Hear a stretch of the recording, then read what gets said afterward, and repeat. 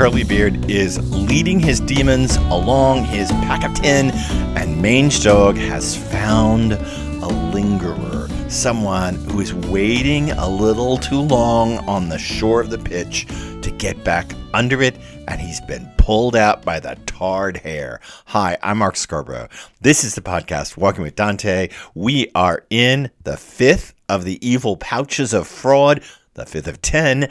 We are in the large landscape of the eighth circle of hell, the circles of fraud, that which humans do to each other, that most disgusting thing that humans do to each other, or I should say that almost or next to most disgusting thing that humans do to each other. We're not to treachery quite yet, but still and nonetheless, we're amongst the circles of fraud. We're slow walking through Dante's masterwork comedy. We're in Canto 22, lines 40 through 75, amongst the barrators, people who sell political office, who take bribes, who get kickbacks, the political grifters, something in the modern world we're all too familiar with. Something that in Dante represents one of the largest single moments of any moment in all of comedy. Certainly the longest single moment he spends with any one sin and punishment, and in fact rivals some of the big sequences where he sticks around in Paradiso and Purgatorio for long discussions.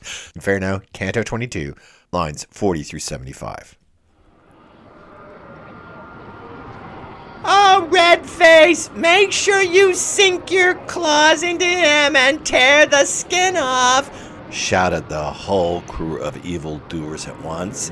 And I, my master, find out, if you can, who this is, this wretch who has fallen into his enemy's hands. My leader pulled up alongside him and asked where he was from. He said, I was born in the kingdom of Navarre. My mother put me into service for a lord. If she could see me with a drunkard who wasted himself in his earthly possessions, then I went into the family of good King Thibault, where I figured out how to get in on the take, for which my accounts are squared up in this cauldron.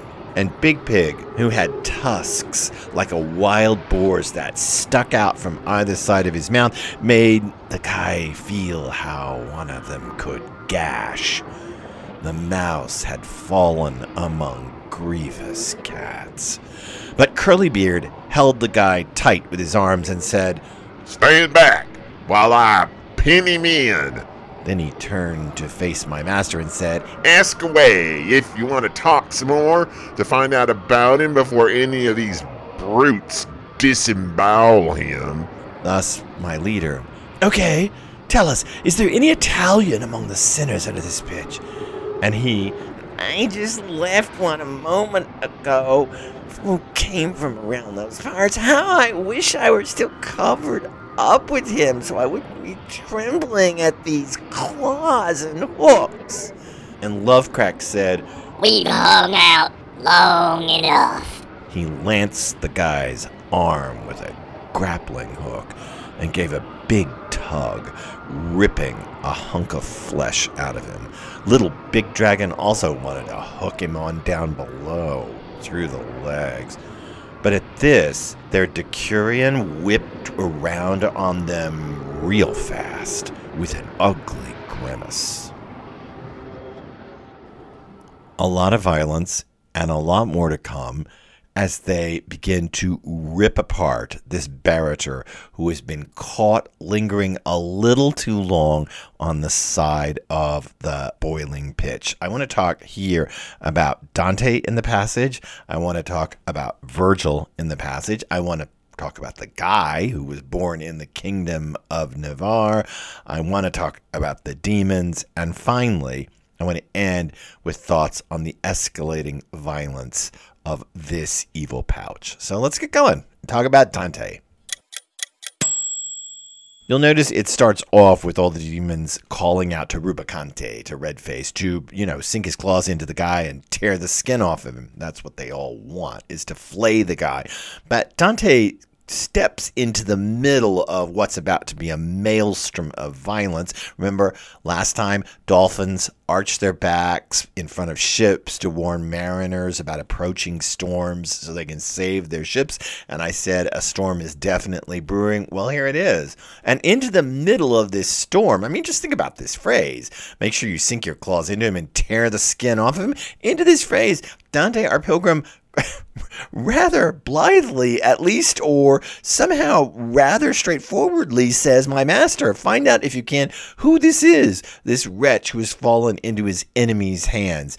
It's hard, first of all, not to hear Dante the poet's biography here behind Dante the pilgrim's question. That is, somebody like Dante the poet who fell into his enemy's hands and thus had to go into exile. But more than that, I just like to point out to you that Dante's curiosity is larger than his fear. This strikes me as very important. If you remember, Dante the Pilgrim has already expressed his fear. Look at their eyebrows. Look at how they're snarling. And Virgil's kind of said, I don't want you to be so afraid. Remember that bit from a couple episodes ago? And here we see his curiosity in full-blown flower, just opening out. Find out who this is, this wretch who has fallen into his enemy's hands. This, it strikes me, is the right motivation. Let me explain that. Curiosity, being larger than fear, is the proper writerly stance. If you're going to write a novel, a memoir, a short story, a poem, if you're going to translate Dante, whatever you're going to do creatively, you're going to, you're going to paint a painting, you're going to sculpt something. Here's the problem, and you know it as well as I do. A creative can be destroyed by fear. Any creative artist, writer, painter, sculptor, even translators, even architects, anybody can be destroyed by fear who lives in a creative field. And the only order that you can exist in is your curiosity has to be bigger than your fear. That's the way you're going to get that novel written. That's the way you're going to get that poem translated. That's the way you're going to get that building built. Your curiosity has to be larger than your fear. And particularly, this is important, in the face of such folly. Remember back to Canto 2. Dante the Pilgrim, when he quakes at the thought of taking this journey with Virgil the hard way, down through Inferno and on across the known universe, when he quakes at the thought of that, he says, whole thing could just be folly. And we talked back there about writerly fears, overreach, doing something that's bigger than I am. Oh my God, who am I to write? I don't know. Who am I to write The Sound of the Fury? Or who am I to write Mrs. Dalloway? Or who am I to write Ulysses? Doing something that's so much bigger than you are. But great writers like Faulkner, like Woolf, like Joyce, and like Dante know how to put their curiosity in front of their fear and thereby dissolve the problems of folly, the problem of feeling that the piece of writing that you're doing is just mad overreach. And here, in the face of brutal, insane violence, rip his skin off of him, red face, in the face of that, the Pilgrim seems, I don't want to say blasé, but rather straightforward and wants to know, hey, find out who this is, because I'm going to need it for my piece of writing, because I'm just curious, because this is why I'm on this journey to figure all this out. Remember, he says, as they were led along in the last passage by the 10 demons, he kept his attention right on the boiling pitch to try to figure this whole thing out of what's going on in this pouch. That's the writerly answer. Always make sure your curiosity is in front of your fear. That's Dante. Let's talk about Virgil. Virgil in the passage is much more difficult. Dante says, find out if you can who this is, this wretch who has fallen into his enemy's hands. And so my leader, that is Virgil, pulled up alongside him and asked where he was from. You'll notice that the one thing Virgil doesn't get is who this is. The guy does say a little bit. I was born in the kingdom of Navarre. We'll talk about that in a minute. He talks a little bit about his mom, talks about being in the court of good King Thibaut. We'll talk about that in a minute when we get to talking about the guy. But you'll notice we don't get a name, and we don't really get to find out much except a kind of general outline of the figure. So if Dante wants to know who is this, Virgil doesn't actually get the answer. And you'll notice later in the passage, Virgil asks another question. He says, tell us, is there any Italian among the sinners under this pitch? And you'll notice that at that point, again, the guy says, I just left one a moment ago who came from around those parts, and how I wish I was still covered up with him. So the guy's answer is not exactly what Virgil wants. Dante is clearly wanting somebody amongst the Barrators to step out and say, hey, dude, I'm from Florence, or I'm from Siena, or I'm from a town you know. Dante's looking clearly in the passage for somebody from his own landscape, and he's not getting it. He's getting vague answers. This guy says, oh yeah, I left somebody from around those parts. Navarre is nowhere close to Italy. We'll talk about that in a minute. So the guy doesn't give his name. He doesn't seem to come from anywhere that Dante would know of. I mean, I think that import here is that the pilgrim wants somebody, I don't know, from Florence's ruling council to step up and be the center of Barratry, and it's not, which is all an intriguing irony. It's also something that Virgil seems to not be able to do. He doesn't seem all that effective in this passage, and it's laid on thick with my master and my leader and my leader. I mean, it's being really laid on thick that Virgil should be in control, and yet it seems like his questions don't come up with full answers. I think that's going to be important for the total arc of what happens amongst the Barrators here in the fifth of the Malebolgia. But let's talk about the guy who got pulled out of the pitch. So Virgil pulls up alongside of him and asks him where he's from. All right, fair enough. And the guy does answer that. I was born in the kingdom of Navarre. Navarre is a small kingdom in Dante's day in the Pyrenees. It straddles the Pyrenees on what is now the French-Spanish border. It's in the south of France, the southwest of France. It was partially divided in the early 1500s. The southern sections of it were brought into the Kingdom of Castile in 1515, and the northern parts of it were absorbed into France in 1598. Those dates are way later than this passage, this events in 1300. Dante wouldn't know any of that. Instead, it's a small kingdom in the Pyrenees. We would now say Basque country. And there's not a lot to be said about that for Dante. Some of the early commentators make a great deal about Navarre and its position toward Florence and its refusal to help in the Florentine Wars. I don't know. It's a long way away from Florence. You'd have to march your people clear across Provence and on into northern Italy and then down into Tuscany. I don't even know that the people of Navarre would know anything about the Florentine troubles. Maybe. I take it as this guy's a foreigner. He's from a faraway place, Navarre. We've been kind of running around the Italian towns for a while. Remember? Bologna, Mantua, Arezzo. We've been seeing various Italian cities. And now we have just a guy from a long way away who says, my mother put me into service for a lord after she'd conceived me with a drunkard who wasted himself in his earthly possessions. You should know that the word he uses for after she conceived me is generally a word used for males, not males conceive, but what happens, what males do in the sex act, and that it's associated here with a woman is a little weird. I'm not quite sure what to make of that. When he kind of says, if I translate it directly into English, is after she generated me. And that that verb generated is generally used to explain the male's place in the sex act, not the female's.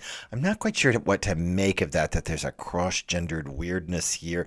Some people I've read claim that we should doubt him from this moment because he's not using language properly, and so he might not be telling anything about himself, and maybe we should not be tricked into even thinking he's from the Kingdom of Navarre. After all, he must be speaking something like Florentine, and yet nobody from Navarre would speak Florentine. Again, some people claim that this guy's pulling your leg from the very beginning, that he's grifting or he's fraudulently acting towards you. I'm not sure I buy that. I'm not sure I don't buy that it's just a weird locution. Maybe Dante uses it as a locution to claim that this guy doesn't really speak Florentine or doesn't know the nuances of Florentine. Maybe that's a reality claim in the passage. It is a little bit of a trip, a little bit of a place where you can stub your toe as you walk through the passage, but I personally wouldn't worry about it too much because it just seems like here's this poor guy. He's basically a bastard. He's born, to a guy that basically wastes himself in his earthly possessions. There may be a suicide idea there, especially about both economic and personal suicide, perhaps. It's nonetheless a drunkard, a boozer. I mean, it's not from good circumstances. And he gets put out for service, right? And he went into the family of good after that, after his first service to the Lord. Then from there, he's kind of promoted up to good King Thibaut. Who he's talking about is Thibaut II, or we would say in English, Theobald II, who was king of Navarre from 1253 to 1270. Interestingly, and this plays out for Dante a little bit, interestingly, Thibaut II, or Theobald II, is the first Navarrian monarch to establish a divine right to the Kingdom of Navarre. He gets Pope Alexander IV to declare his accession to the throne as divinely sanctioned, as providential in 1257. So this guy is claiming a divine right to a throne.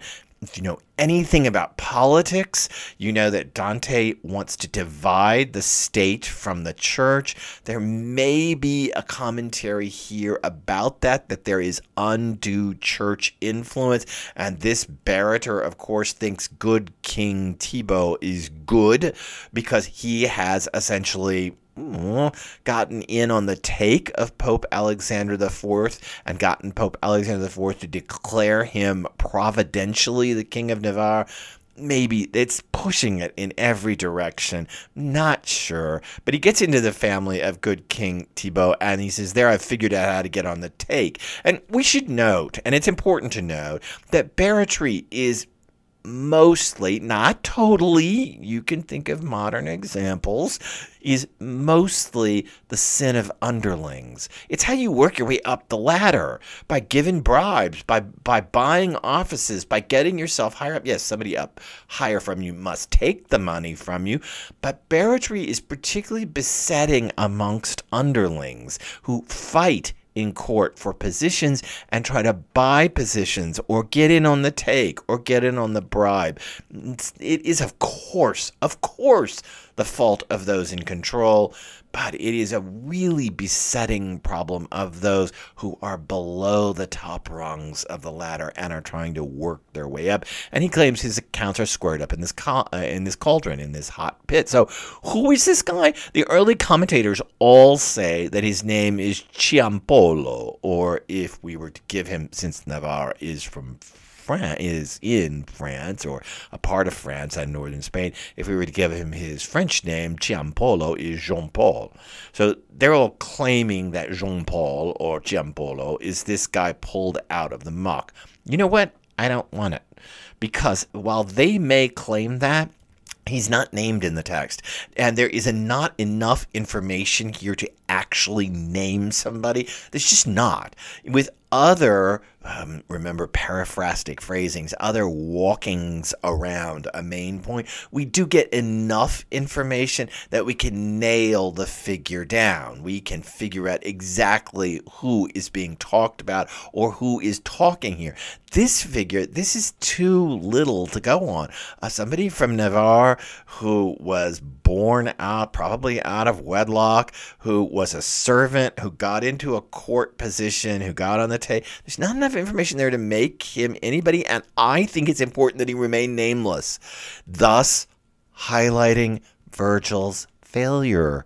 I think it's really important that we can't nail him down. The early commentators are all crazed to find out exactly who Ciampolo is and who this character was. Some of them even invent biographical details that are impossible for him because they want to nail every sinner down.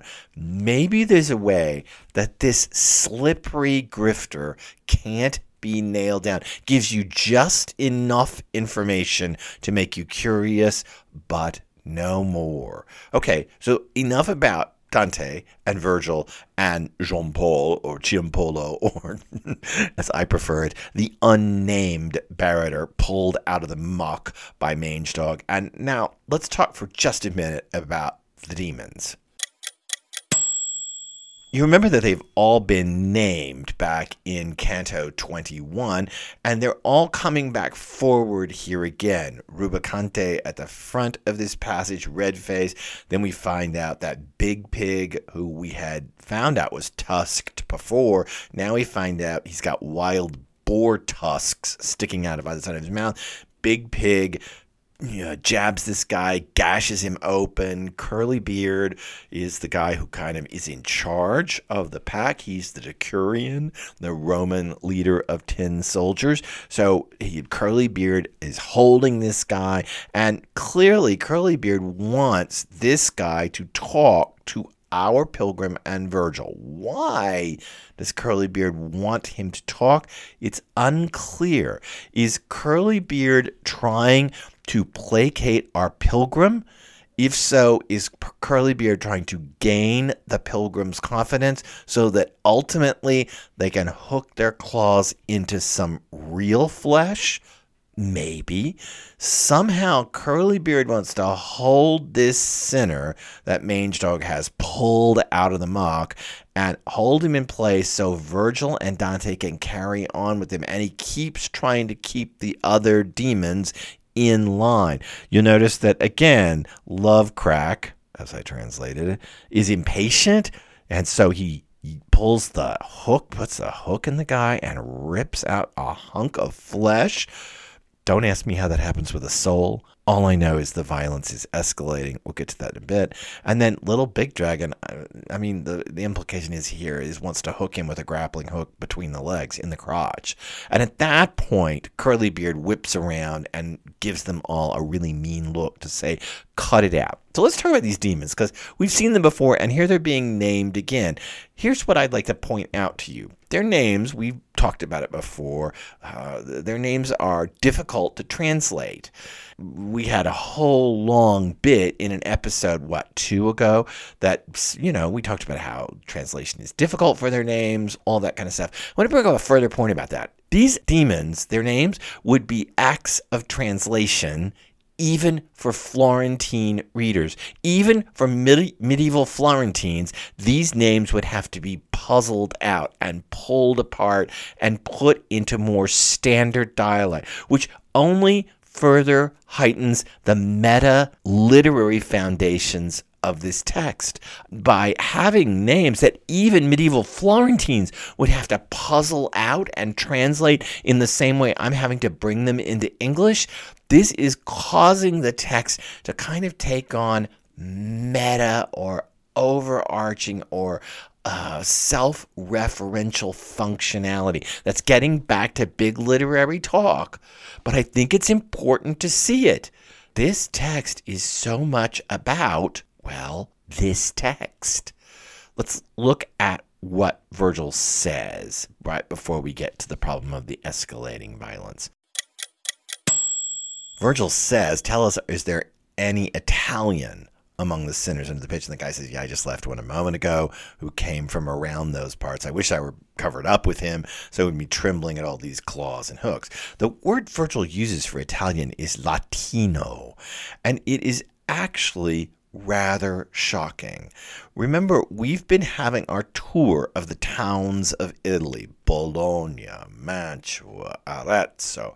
We've been kind of running around the various towns in central Italy in the pouches of fraud. And that suddenly here, there's a reference to Latino, that is Italians, as if it's a geographical landscape. Remember, there's no such thing as Italy.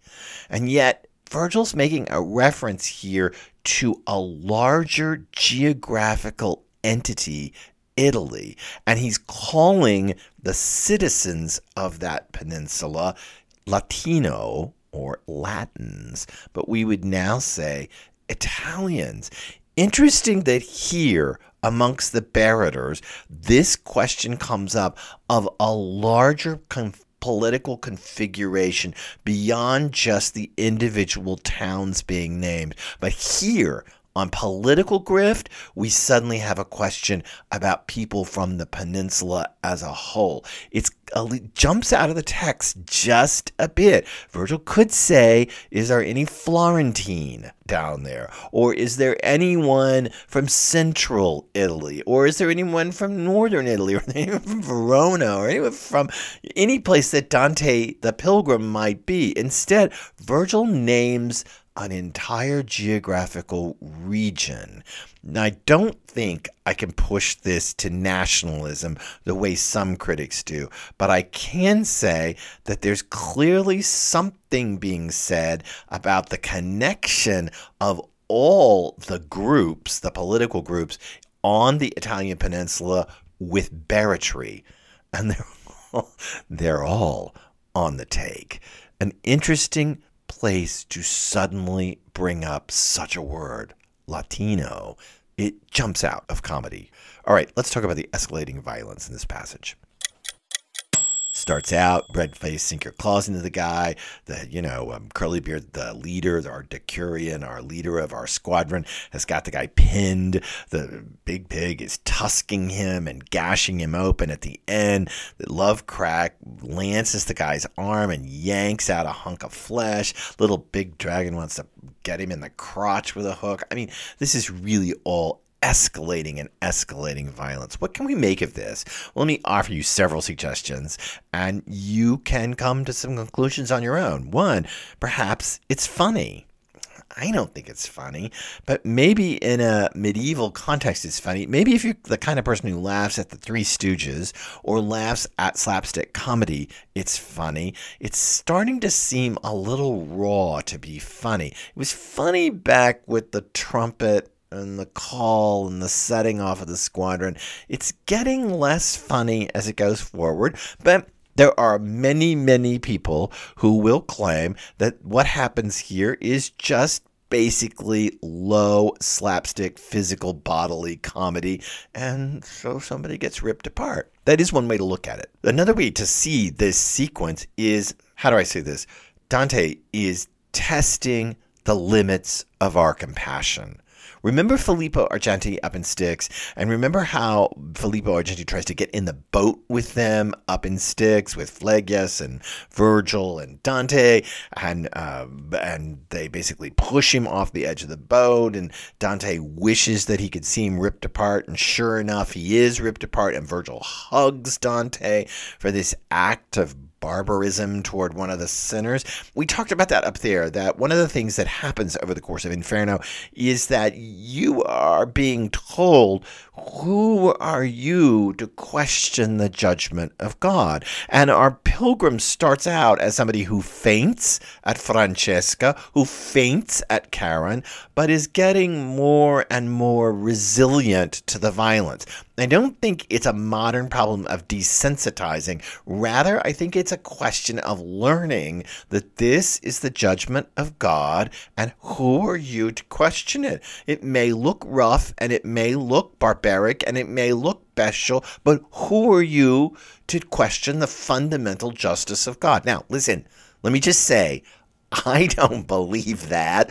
I am not in that. I'm saying that is something that may be happening in the poem. And so, in this very barbaric episode in the 5th of the Evil Pouches of Fraud, Dante, the poet, may be testing the waters and seeing if you're learning, because in the end, comedy is about your conversion, not just the pilgrims.